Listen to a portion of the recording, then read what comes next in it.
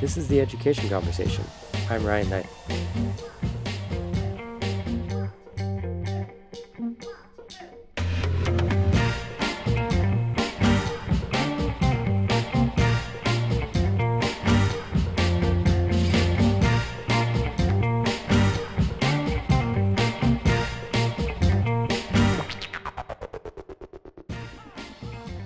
My guest this week is Neerav Kingsland. Neerav is the CEO of the Hastings Fund, a $100 million philanthropy seeded by Reed Hastings, the Netflix CEO. Neerav also writes a blog called Relinquishes that is one of the most consistently thought-provoking places I read. Neerav is a senior fellow at the Laura and John Arnold Foundation and previously served as the CEO of New Schools for New Orleans. One of the things I love about podcasts is that they can help you come to see thought leaders as people, and I think we do that with this conversation. We get into Neerav's personal story, then discuss whether a school's responsibility extends to supporting its graduates, and we speculate on the long path that education technology may take to impact students at scale. As always, I want your feedback and guest suggestions. Email me at ryan@edconvo.com, EDCONVO. If you enjoyed this podcast, please tell someone about it, and rate us on iTunes. It really helps. Okay, let's go. Neerav, thank you so much for joining. Excited to be here. Let's start at the beginning. Why don't you tell me about your experience growing up?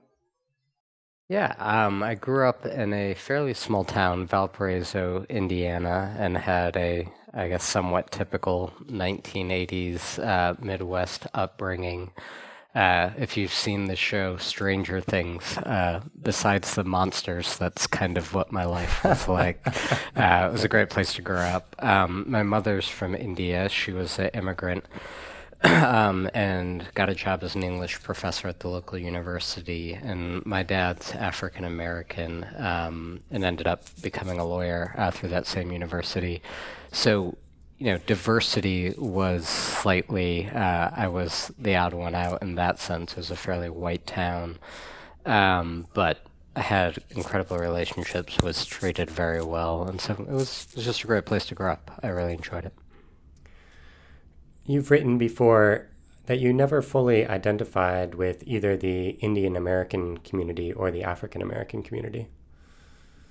Yeah, that's right. And I kind of had a foot in both worlds, and there are a bunch of different reasons why I think that's the case. My friends were, in many cases white. And when I did have friends who were of other ethnicities, it was one-off. So, a black friend, a Hispanic friend, but rarely a group setting of all one ethnicity or majority ethnicity that wasn't white.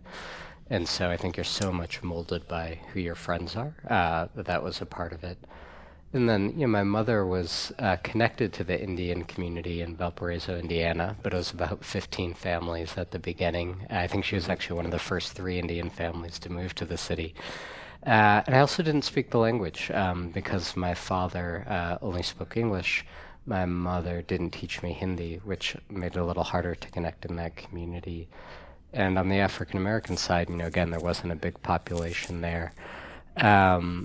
So in some sense, I think you can get certain things through your parents, but if you're not immersed in a friend group, I don't know that you'll ever, at least for me personally, felt that I was deeply connected at an emotional, intellectual level with those cultures.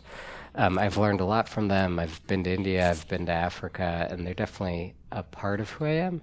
And I don't feel white in any sense. I just feel different, and maybe just a unique product of that upbringing. Was that feeling of difference a big part of your childhood, or did it emerge later? I don't think it really was. I think I didn't even know if difference is the right word. Not like the other, but not in an oddball sense, just in a different, in a benign sense of the world. I thrived in high school. I was president of my high school, so there weren't any social ramifications. I will say, one thing looking back on that experience, now that I've seen more of racism and prejudice and, the devastation of low expectations, there's definitely a bifurcated view, I think, of race in the town I grew up in, where if you got good grades and you were successful, we called it the Tiger Woods effect, like everybody loved you. And you could thrive. But if you weren't, and if you struggled, or you didn't get good grades, I do think there was both implicit and explicit racism in a way that people who are white, who had those same problems, weren't treated as poorly. So in some ways, I think I benefited from that bifurcation of racial attitudes in a way, looking back, I don't think was as healthy as I originally felt growing up. Black exceptionalism? Yeah. So when you were making the decision to go to college, was it a getting out moment for you? It definitely was, but man, was it an uninformed getting out. I had no idea where I would thrive in college or how to make that decision. And so I applied to a bunch of places and basically made it for a combination of getting out and financial reasons. I took a notch down in status and elitism for close to a full ride, and went to Tulane down in New Orleans, somewhat on a lark, to be honest, and it ended up changing my life. So you never know how it's going to work out, but I think in my case, not following the meritocratic, gristmill, ended up having really positive impact on my life, and in a certain sense, subjecting yourself to little randomization and external shocks, I think, can be healthy, and college was that for me. So you arrived not knowing exactly what to expect. Was there a moment when you realized, yeah, this is going to change my life? No, not at all. With the Indian mother, I started off pre-med. That lasted for about a semester. Then I became an English major, which she couldn't totally hold over me, given that she was an English professor herself. And embarked on literature, and I did a lot of creative writing, a little political science as well. And then the social scene, the music scene, the nightlife in New Orleans surely drew me in.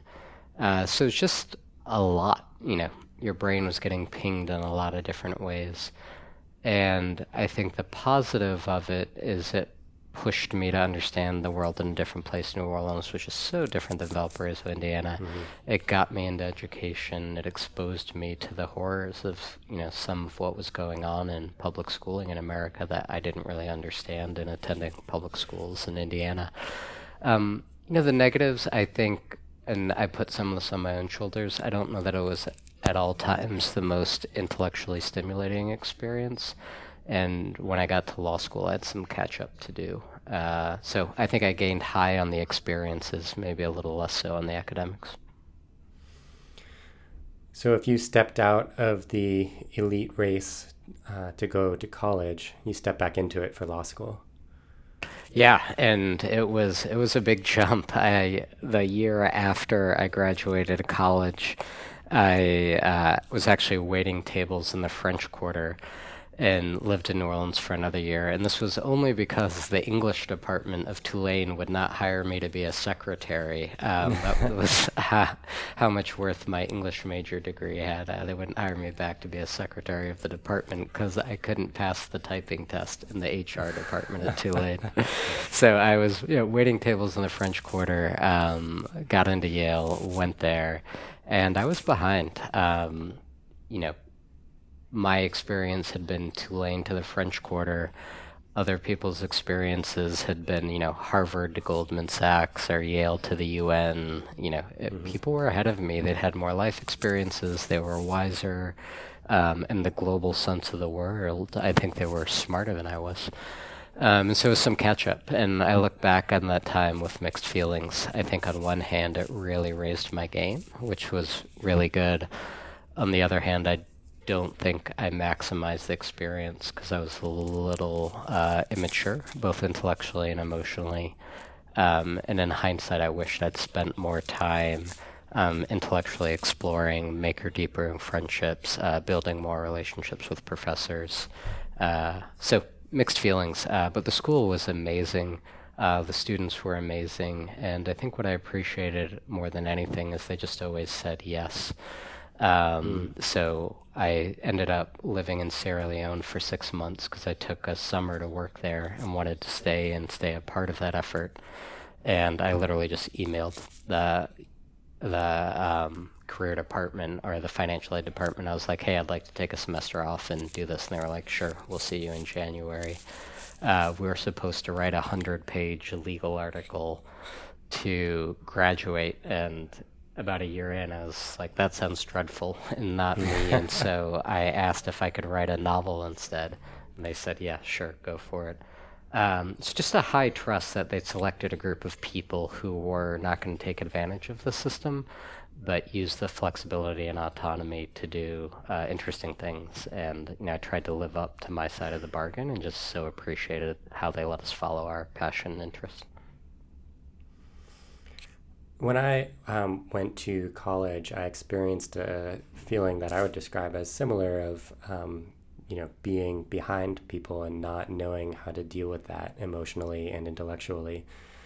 And it was a really formative time for me in terms of having something that I could draw on to recognize when I was heading down that path emotionally in the future and what specific things I needed to be able to do in order to maintain that balance in my life.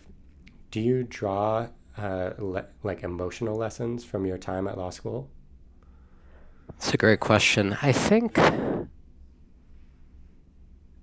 maybe if I was wiser, I would have. I think what has happened to me over time is my competitive advantage in certain ways is constant learning. Less so is it being able to predict what I need to do to be successful before I start. And so I'd say that's been happened numerous times where I throw myself into situations that I might not be ready for, or that had I prepared for them better, I could have succeeded more off the bat. For some reason, I just really struggle with foresight. But I think I am very good at recognizing my weaknesses, learning quickly, and scaling the ladder in whatever situation I'm in. And so, in some sense, I view my life and progression as big leaps, big falls, kind of catching up. I will say, as I've gotten older, that cycle has modulated in a good way in a little bit, where I think the ups and downs are a little lower, just because I have more experiences to draw on that are applicable to more leadership situations. So the downs are a little less down as I've gone throughout my career. But looking back, I would say that has been a pattern. So then did you go directly back to New Orleans after law school? Yeah, and it wasn't quite after law school. It was in the latter part of law school. Katrina hit. And so I was in my last year, and I ended up just moving down to New Orleans. So I was on an off cycle because I'd taken that semester off to work in Sierra Leone, was graduating in January, signed up for my classes. This one I didn't ask for permission for and just kind of did it. Moved to New Orleans. I worked at New Schools for New Orleans, which was just getting off the ground at the time, for half my time. And then they let me study, quote unquote, the other half of the time. And then I ended up flying back to Yale to take my finals, which I don't think I impressed any professors with that performance, but they were kind enough to graduate me. So for that August to January, I was half and half, and then starting January, I was full-time at New Schools for New Orleans. It's a remarkable degree of support from Yale. I also went to grad school at Yale at the School of Management, and so much of the experience there seemed to be time to experiment with stuff and to try stuff as much as it was time to learn in the classroom. And I think that it's an interesting model that our most elite institutions sometimes just give their students freedom to do things and have them not work, or to try something different, and to not sort of have that urgent accountability that you might have in a job. Yep. The only caveat is that we're paying $45,000 a year for the luxury of them giving us freedom. So who the customer is in certain ways, I think, dictates that relationship as well. So tell me about returning to New Orleans. It was great, if not very foreign. When you're at Tulane, you're in a bubble, for better or for worse. In many ways for worse. You're not integrated into the city. And so while I knew the landscape of the city and, could socially integrate, I don't think I was really prepared for working in the city just because I'd gone there. And, there were hurdles to overcome. New Schools for New Orleans was a startup. Sarah Houston was an incredible entrepreneur who got it off the ground. But, she wrote a one-page business plan in her attic while her whole house was flooded. And so we had to turn that initial vision into an organization. And that was bumpy. I had to learn a lot. I joked that in law school they teach you only one thing matters, whether you're right or wrong. And as soon as you're working in an organization, there are many more dynamics other than being right. And I was pretty poorly equipped to learn how to influence, how to manage people, how to coach people.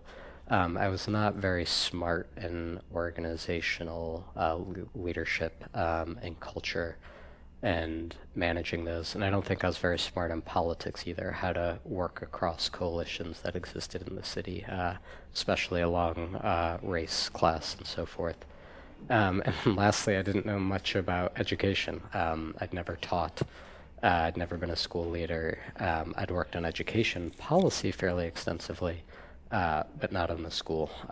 So I was in an organization that was brand new, in a city that I didn't fully understand the political landscape, and in a field where I really didn't understand what it took to be a great school. And so that led me, into 3 to 4 years of really catch up again. And I think eventually I got there, but made some mistakes along the way, and it took me a little while to get there. How did you decide to cast your lot in with this one-page business plan startup? This is, again, the random way things work. I think you have to put yourself out there, but you never know what's going to hit and when. So we created a law clinic at Yale to help in a variety of efforts post-Katrina New Orleans, which, again, was awesome with Yale. They created a credit-bearing class overnight because some students said we wanted to help after Katrina. And I joined up with that clinic. I came down to see what I could do in education. I met a principal of a school, and on her board was Sarah Houston. And so Sarah came out to coffee when I was meeting with that principal. And then Sarah said, "Hey, I'm starting this organization. Would you help?" I said, "Sure." She said, "Well, will you help write the bylaws and the articles of incorporation?" I said yes, despite I don't think ever having seen an article of incorporation or bylaws in my life, but thought I could figure it out. And that's how it started. And so started as kind of free labor to her. And, I'm internally grateful for both her and Matt Candler, who ended up being the initial CEO of the organization, of taking a chance on me, knowing that I didn't have the content knowledge yet. But I guess they saw something there and it ended up working out well. And so you grew with the organization. Exactly. And, these are things that, again, I think I just got really lucky. If I had gone to New York City and started as a mid-level manager in an education reform organization that was big and established, it would have just been such a different trajectory. To go to a city that, literally had lost half its population, in a startup, in such a chaotic environment, the amount of problems I had to solve, the amount of things we had to work through, I just got so much more experience. And there's just such an ethos of if you have an idea, run with it, lead with it. That I think, in those 8 years post Katrina, I probably got 30 years worth of experience. And I think about that, and when I talk to people now who are early on in their careers, I do think catching an organization that has a chance to make a big impact and being a part of those early stages, there's really just nothing like it, because you're not going to get that at a big company or even a medium-sized company. And I think the downside risk is a lot of those blow up a year later. And I just happened to catch one that ended up growing into what I think has been a really impactful organization, in some ways set a model for organizations like it across the country. And spent 8 years of my life in that. So what do you mean by the learning is greater there? Is it that if you go into an established organization, you're learning, best case, how to make things happen within existing structures versus learning how to create structures?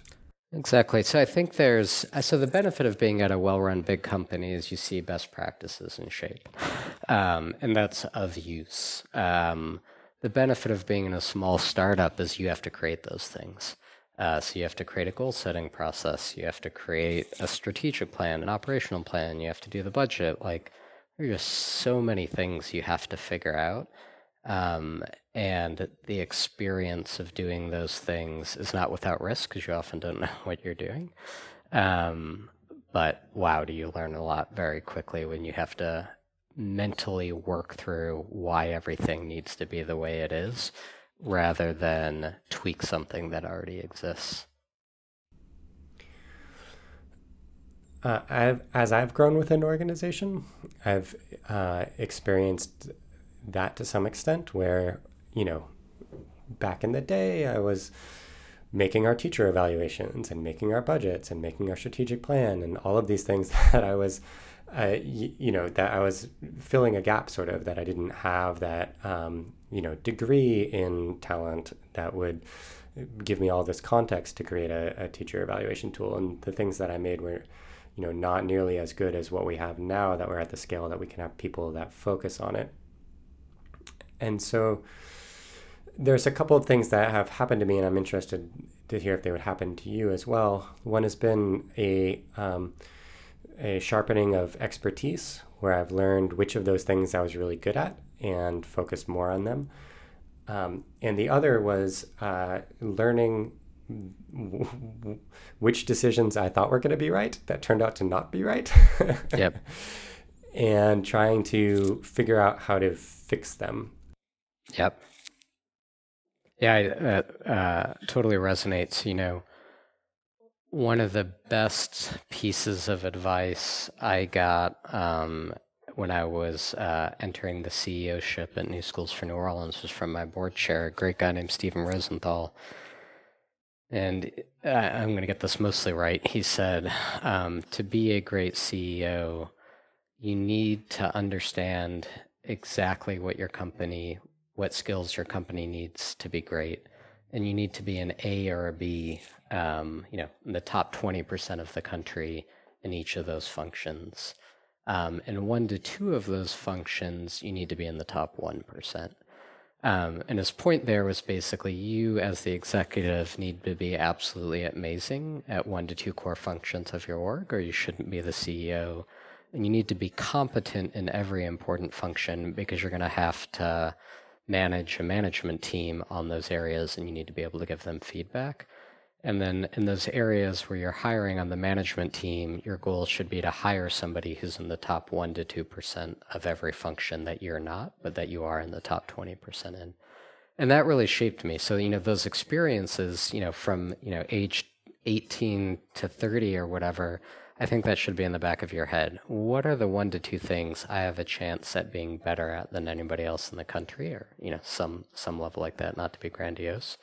And then how do I shape my role around that? And then to the extent I'm building a team, how do I hire around the areas that are vital, but I'm not that? I think for me, the two things that ended up spiking were strategy and communications. So taking strategy, a bunch of complicated variables, finding the 2 to 3 levers to pull and pushing on those hard. And then communications, taking very complicated stories, simplifying them into principles and articulating that in a way that people can understand. And so I shaped my role around that at New Schools for New Orleans and the other areas that were extremely important I tried to hire people for. Do you have an example of a problem that you would say that you tackled well strategically?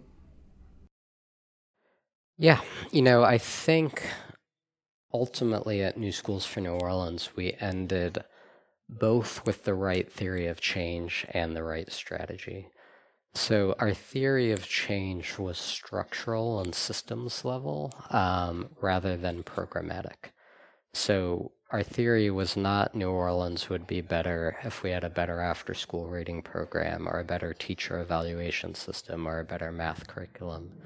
It was if we get the government to be a highly effective regulator and we allow nonprofits to create their own programs and there's some sense of competition and entrepreneurship with guardrails in a public system, that creating that structure would be the ultimate engine that created a system of constant learning and growth rather than finding the one silver bullet programmatically. And I think that was right. And then at New Schools for New Orleans, we had to figure out how to make that come to be. So it's one thing to have the idea, which to be honest wasn't totally novel. People had been talking about these types of education systems probably since the 50s. It's another thing to actualize it. And we ended up with focusing on 3 levers. One was school development, launching and scaling great nonprofit schools. Second was talent, recruiting, supporting, and training great teachers and leaders. And third was advocacy, building the coalitions to sustain the transitions. And so I think being able to lock down on systems level change and then being able to pick the right levers, schools, talent, and advocacy to enact that change, all turned out to be roughly right. So those are all questions that an organization needs to answer and reconsider periodically, but they're not sort of strategic decisions that you're making month to month or quarter to quarter. Correct. Yep.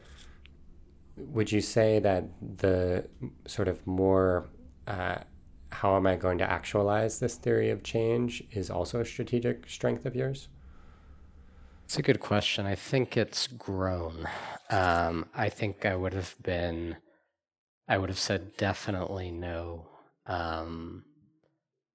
coming out of law school. If you think of a spectrum of like ivory tower to hyper aggressive, operationally focused CEO, so Yale law professor on one side, Jeff Bezos or Elon Musk on the other. In some sense, my career progression has moved further and further down the spectrum away from the law professor and towards the executive. And so I've been building that toolkit. I don't think I'm good enough yet, but I think you quickly understand that if you are hyper-focused on the goals you're trying to achieve, so much of it just ends up being about execution, and you have to sweat everything. And so, you move from Word to PowerPoint to spreadsheets on some level, and I would say much of my life is dominated by spreadsheets these days. You mentioned another strength being communication, and one of the communication sort of concepts that you are identified with is this idea of relinquishment. Would you just give us the intro to relinquishment? Sure. And I'll tell you the mistakes I made before I came up with that too. So I think I very wrongly, at the beginning, focused way too much on words like competition, entrepreneurship, and so forth, because I believed in those things, but they just only resonate with a certain sector of the public.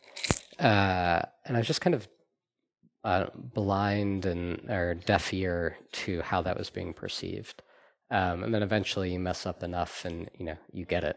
And it's like, I need a better way to talk about it. That is still true, because I think, one of the key points of communication I deeply believe in, that if it's not true, it doesn't matter what the spin is. Eventually, you're not going to be influential over the long term. So I wanted to talk about it in a different way, but still be exactly true about it and not be spinning it. And I also wanted to figure out a way to work with the left more. I am, a member of the Democratic Party, and was just finding that Republicans and conservatives were gravitating towards these ideas, and the center left kind of was, and the far left not really. And so I went through the thought process of how could I talk about what I deeply believe in that I think embodies these liberal values in a way that will resonate with the people who are on the fence right now.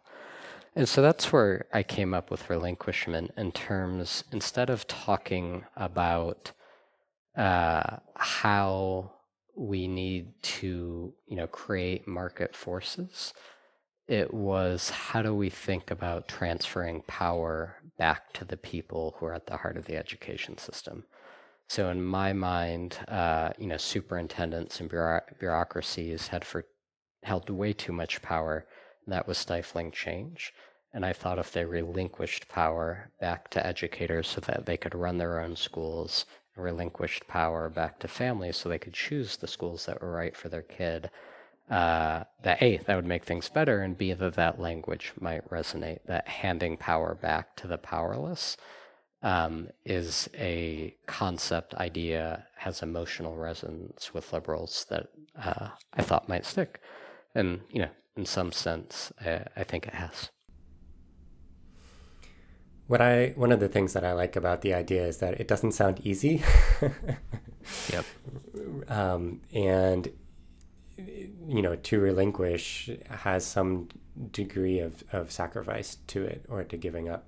Yeah. And I think that matches the experience that we've seen in a lot of district offices where the percentage of students who are attending a district school within a city has decreased. That is a very difficult thing to deal with. That it's emotionally very hard to deal with having a smaller district office, with having your budget shrink instead of grow. And that folks who are on the charter side where you are growing, and that's a lot easier to do emotionally. It's exciting. You get to think about what services you want to add, what new things you want to do.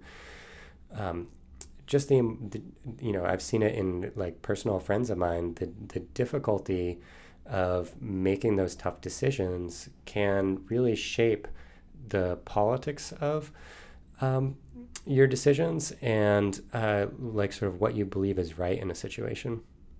Yep. I think you're exactly right, and I think I underappreciated that when I was on the other side. So now I'm not, directly in the New Orleans game anymore. And when I was at New Schools for New Orleans, I was on the growth side, and so it was grow, grow, grow, provide great options, go. And I don't think I internalized the pain of the other side. And given that, those aren't competitors, this is all one public system, I think that was a mistake. And now I see that much more clearly. Layoffs are hard, transitions are hard. And I think there's ways to do it that are much more thoughtful than other ways. So the big mistake I see districts make is they make no decisions for 5 to 7 years, and then they have to close 30 schools and let go of 10% of their central office because they haven't been responding. In most cities, the rate of charter growth is less than the rate of transition and personnel on the district side. So, in many of these urban districts, teachers are turning over at 20% a year. Central office turnover is pretty high too. So if you're thoughtful and you just don't rehire when you see charter growth coming, I think there are ways to do this that are much less painful than the do nothing and then make draconian cuts that will inevitably have negative impact on kids. And, I think a bright spot here for me, if you said what are the two highest performing public urban districts in the country, you might say Washington, D.C., and you might say Denver. And those are two cities that have seen dramatic charter growth over the past decade. So I definitely believe that, you can do both, that charters can increase and the district can get better. And I think you can do that in ways that are win-win for families. But it's not inevitable, and it takes good leadership. One of the theories that has risen in importance in my mind after this last election is, unsurprisingly, identity politics, and the way that your communication strategy interplays with the different aspects of people's identity. And so relinquishment is smart because it's activating sort of benevolent or like I am in a position of power, and with that power comes great responsibility, and I'm going to use that responsibility wisely type of identity. Mm-hmm. And I haven't seen the education reform sector, the reasons that so many of us come to work in that sector are often around social justice. But in our communication strategy, we're often very careful to avoid promoting education reform issues through a social justice lens for fear of accusing district partners or teachers in district schools who are great and are doing great work and we have personal relationships with, of being on the wrong side of a social justice issue. And I wonder, especially given the results in Massachusetts of the defeat of a charter expansion law there, where the pro-charter groups assiduously avoided any sort of social justice language in their communications. I wonder about how the education reform movement should think about which identities it wants to activate in progressives, if it wants to retain progressives as we see this increased polarization. It's a good question. I don't know the answer. It's something I've definitely struggled with. So in Massachusetts, they didn't. In New York, they've gone after de Blasio, right, who's a liberal figurehead, and said, you're failing black and brown kids, and how dare you say you're a progressive, and basically put kids in jail cells for 12 years. I mean, they're using very aggressive language. And I do think it's had some effect. Like, I think it's put him on his heels a bit at times. What you draw from those two counterexamples, I really don't know. I imagine it's going to end up being pretty idiosyncratic. What works in New York politics and what you can get away with is going to be different than Oakland. But I guess all I can say is I think you've put your finger on important tension, and I don't really know what's optimal. So I'm interested to hear within your framework what the social responsibilities of the different actors are. So what is a school's social responsibility, if that question makes sense? Sure. So, in our construct, a school has two sets of obligations that are hopefully generally aligned, but not necessarily. Especially in the charter context. One is to the source of funding. So, to your authorizer, I guess if you're a district school, to your district central office, that's a relationship. And then you have the families you serve. And so I think, the upward accountability, there's some baseline fiduciary responsibility to be good stewards of tax dollars and to hit the objectives that's been set forth by the state, and most of that's test-based accountability in our world. But I'd like to think that those are the floor of a school's responsibility, and that great schools don't stop there. I think what has been so powerful about the charter movement, the best of the charter movement, is that it has internalized the responsibility to getting kids to be meaningful, have meaningful lives, safe lives, healthy lives, more so than any education initiative that we've perhaps seen at scale. The idea that KIPP through college was created because KIPP saw not enough of its kids were thriving in college that they had hoped. Instead of turning their eyes away from that and just celebrating their test scores, which is all they need to do technically based on their duty to the government or state, They said, no, we have a higher duty to kids, and KIPP through college needs to be born. Like, how many school districts have school district X through college? They aren't incentivized, structured culturally for some reason.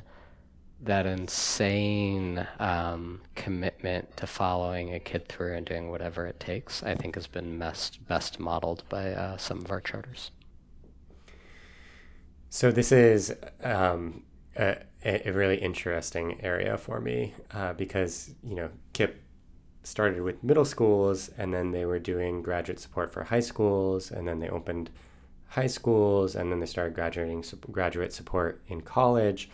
And now that they have more students graduating college, they're even thinking about, job placement type of support. Right. You don't want them running retirement homes at the end of the day. Right. Where does that responsibility end? It's a great question. I also think there's a paternalism you have to be careful of if you feel so accountable. I think there's you can undermine your mission by not allowing people to become who they are, fail, make the mistakes. And ultimately, I don't think it's a school organization's responsibility to make sure somebody at 45, has got a promotion or what have you.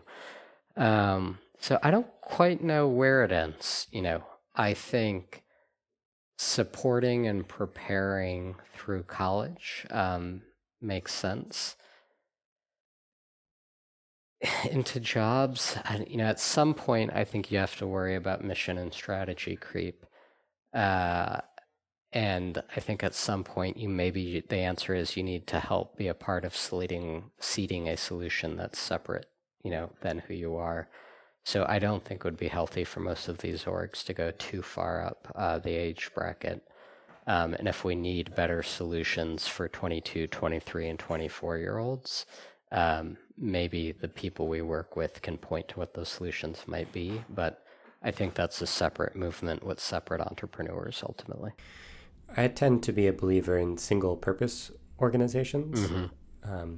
So to the extent that KIPP sees its students being underprepared for college, and they have a marginal dollar to spend on that topic, I would tend towards them spending it on making their schools better, to make their schools better prepared for the entryway, but also to have a better handshake with a single purpose organization that does do college supports, right? So not every district doesn't have their district through college, but there's a lot of posse-like organizations that do exist to support students through college. And I think that what we've seen here is just that sector is underdeveloped, and there needs to be more work in there. I agree. We're thinking about this in New Orleans a lot, and I think I agree with your second premise, but I'm not sure at the moment I would agree with your first. So your second premise that we need to build infrastructure, a sector, and akin to what we have in charter schools for post-secondary, I agree with. Where the best marginal dollar is spent right now, given that that infrastructure doesn't exist, is a really tough question. So I was back in New Orleans last week and had this conversation with a bunch of folks, and we're 10 years in New Orleans. So is the marginal dollar of philanthropy trying to squeeze out another 3% improvement out of KIPP in New Orleans? Or is it better spent on trying to create something that's 10x better in the post-secondary world than what we already have? Another way to say it is we already made the 10x play in K-12 in New Orleans, and there's only so much you can squeeze out of that at this point. I don't think we've yet made the 10x play in post-secondary, and I wonder if that's where the low-hanging fruit is right now. I agree with that. I think, though, that if that's your goal as a funder, giving that money to somebody who wakes up every morning and is going to solve that as an entrepreneur would be more attractive to me than giving it to schools to try to each independently develop that expertise. Match Beyond might be an example of, a potential solution where the answer is born out of the charter community because they know the kids, they know the problem, but then you end up ultimately spinning out a separate org to do that work. With their doing the community college 2-year intensive tutoring program there. Yeah, exactly. So I want to shift gears a little bit and talk about education technology. Some education reformers have looked at the defeat of Question 2 in Massachusetts and other indicators and thought that the growth of charter schools is not likely to continue at the same pace as it has in the past. And therefore, education technology into all schools maybe it sort of raises in status as a reform strategy. What are your thoughts on that? So I'm excited about where the world is heading in ed tech, and I think the pieces are starting to come together a little bit more. I am very hesitant to say ed tech is a substitution for governance change, because I think in the best world they're mutually supportive. So if you have governance systems level reform where nonprofits are operating the schools, I think you'll get more innovative tech solutions coming out. Like, it's not shocking to me that the first whole school platform came out of Summit, a charter school and not a district. And 2, I think adoption uptake is easier in the nonprofit community than it is in the district community. So I think the best version of tech is enabled by good governance, and I don't think it's a substitution. That being said, governance reform has a long path ahead of it. There's one New Orleans right now. And so I don't think we can assume in the next decade, we'll have the structures that I think we should have. And so in certain ways, tech can add marginal users much quicker. The things I'm most bullish on tech right now are whole school platforms. I don't quite know where this will head, but I could surely picture a world where, if Summit's our first model at scale, or getting to scale in whole school platform, that over the next 20 years, I don't know what the exact number would be, call it 10, 15, I don't think it would be a winner take all, but maybe 20 platforms are out there that are whole school models that a charter or a district or a private school could use as their instructional, curricular, student-facing, teacher-facing platform. And then I think school choice becomes twofold. One is, who is the operator? Is it a government? Is it a nonprofit? And then what platform are they on? Are they on the Summit platform, the Montessori platform, the No Excuses Charter platform, whatever else might be out there? And the way, Montessori is a low-tech version of this. You kind of know what you're getting with Montessori. I don't think you kind of know what you're getting with your average public school right now. And so I think platforms will be a way of codification and branding and choice that in the best version of the world will increase options for families, will increase fidelity to good models, and will allow more educators to succeed with those models because the tech platform is putting some guardrails on decision making. This is interesting. In our last podcast, we just had a tech CEO, and we were talking about exactly this question. So you see it evolving in the metaphor that we were using is a Swiss Army knife direction, where you have sort of one thing and that has all of your different tools inside of it, versus a tool belt approach where a teacher is reaching for, taking out whichever tool they need at the moment. They're reaching for their behavior platform to record behaviors. They're reaching for their grade book to record grade books. They're reaching for their blended learning to do the blended learning time. So you would see it evolving more in the Swiss Army approach, where you're logging onto one platform and that's doing all of the main functions of the school. I am, and these are all guesses. Right. I think we'll need both, in that we'll need good content creation that's not tied to a whole school model. But my hunch is we need whole school models to put it all together for people. So I think It depends, but I'm worried about your average principal and set of teachers having to cobble together a bunch of resources in a coherent way without kind of creating a blended learning Frankenstein. And I also worry that you lose the ability of harnessing data if everybody is idiosyncratically making their own choices. And so think of a great platform as having guardrails on coherency, like it's saying these things work together around this theory of education and this philosophy of education. And that's important, that all the pieces are coherent and congruent with each other. To the extent that like exit tickets, weekly assessments, interim assessments are all on one platform, the amount of data going back and forth between the platform owner and the school is really high, which should make the system much smarter over time.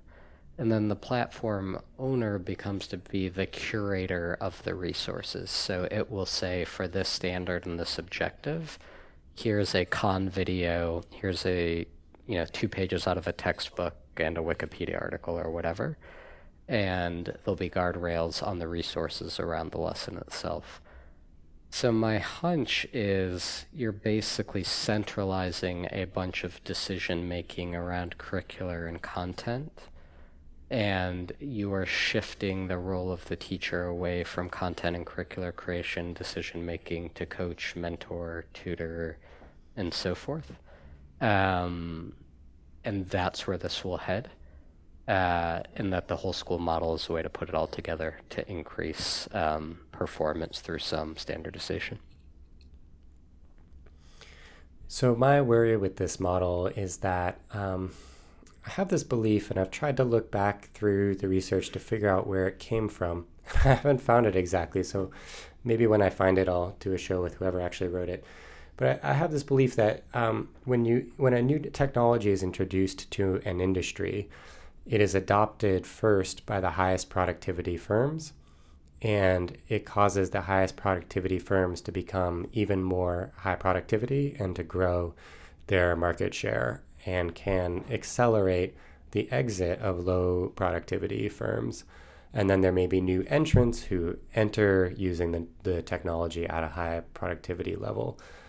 But that the mechanism through which a new technology increases the productivity of an industry is that one of high product being leveraged by high productivity firms to grow even more, instead of making everyone more productive. And I worry that that may be the case in education. So that could very well be true in the private sector. I don't know the research. I think there's a couple things that are different in public education that separate it from what we might see in the private sector. One is that scale is just much harder. The largest charter organizations are 50 to 100,000 kids right now, and we only have 2 to 3 of those that are good at that size. For some reason, I'm not sure if it's because of culture, because of bureaucracy and regulatory, because of lack of profit motive, we don't see winner-take-all dynamics nationally. You sometimes see them in cities. But whatever allows Facebook to dominate, minimal operations, no cost for marginal user, software-based, we're not in that game. We're in a highly regulated, highly operational, no-profit world, which leads me to believe that the highest productivity schools will not scale to serve 2 to 3 million kids. So if that's true, I think we need to accept that condition and probably think about how do small to medium-sized school organizations still succeed without having those characteristics? And then is there any way to improve existing organizations and not just do pure creative destruction that, everybody closes and then reopens? And those are hard questions. There's a tension between innovation and stability. And in some parts of society, we have chose to index solely on innovation. And in some parts of society, we have made decisions that are 100% about stability. And I think we need to find that sweet spot for public education, and I think it's somewhere between those poles. But I don't think we should expect the dynamism of the private sector in the public sector, even if we want to move it along the spectrum a little bit. Yeah, I agree. And that's part of what makes me more, I call myself cautiously optimistic about educational technology, where I could see easily for schools that are already very good and high performing, them being really good, or school management organizations or districts or whoever it is that's, the operator, being very good at that curator type of role that you were describing for the platform owner, where you're making informed decisions about which content to push in which cases.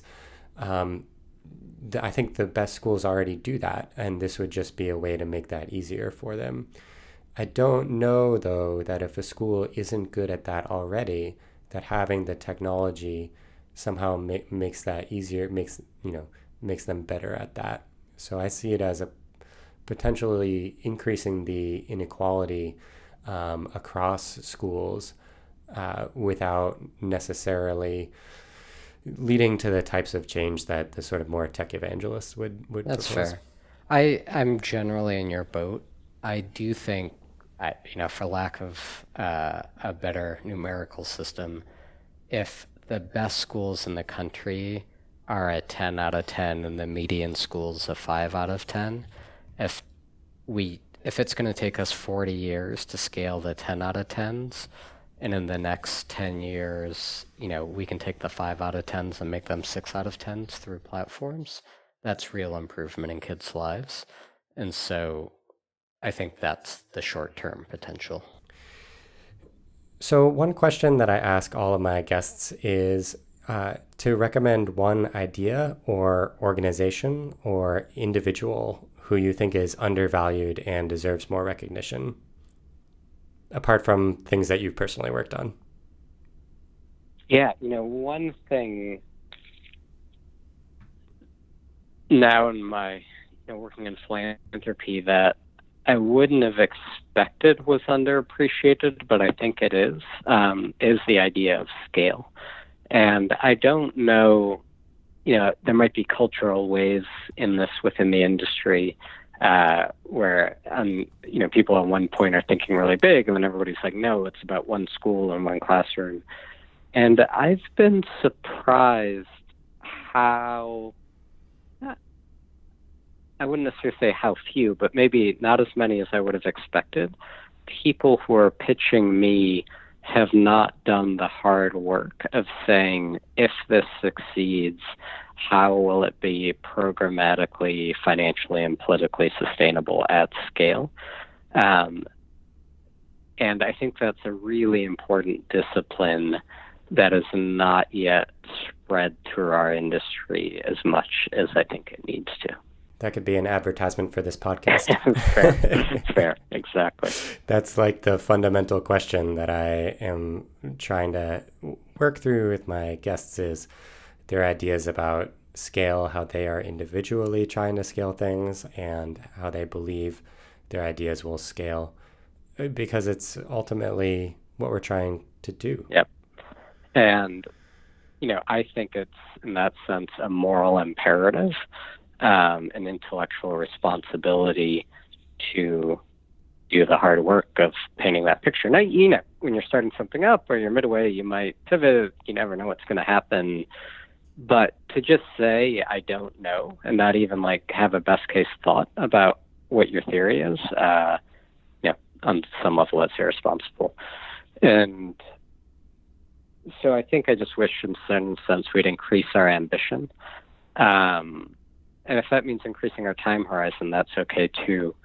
But, I very recently had coffee with the CEO of Bridge Academies, the international organization, and their goal is 10 million kids. And, that was a shot in the arm for me to make me check myself on this whole thing of, am I being ambitious enough for thinking about enough scale. So again, I think you need to have that. And then I think you have to have the humility that as you work towards scale, you're constantly checking yourself, making sure you're achieving the results you thought you'd achieve, and then exiting if you don't ultimately do that. But I think that needs to be the end goal. I was just about to bring up Bridge Academies and to push you on that in that way. You blog about your personal giving, and with your personal philanthropy, you give internationally, but you work domestically. So if you believe that international work, for the reasons of scale, for the reasons of cost effectiveness, is the best use of your marginal personal dollar, why is that not the best use of your time? It very well might be. So I think there's a couple different factors here. One is my own personal desires and the life I want to lead. And I have worked internationally before. It doesn't mean I won't go back to that. But there's a comfort and joy of living in the United States. It's where my social relations are, that I think would be very hard for me to give up and just go work internationally for 30 years now. That just might be sheer selfishness, but I'm human, and it's surely there. Mm-hmm. If I had to make the best case for why there's a difference between my time and my money, it would be my money can back people who know what they're doing in other countries in a way I don't know. And I can probably make more money working in the U.S. than I can internationally, perhaps, and so that increases my leverage on my international giving. And then the last thing, I don't know if I buy this or not, but the United States has an outsized influence in the world. And as current conditions are showing, the health of our democracy and the health of our society has immense global implications. So in that sense, I think, there might be a base level utilitarian case to make that keeping the United States healthy is up there and on par, if not greater than international giving. I think that's a great place to wrap this up. Thank you. Great. Well, thank you so much for having me. Your questions were great, and I really appreciate you taking the time.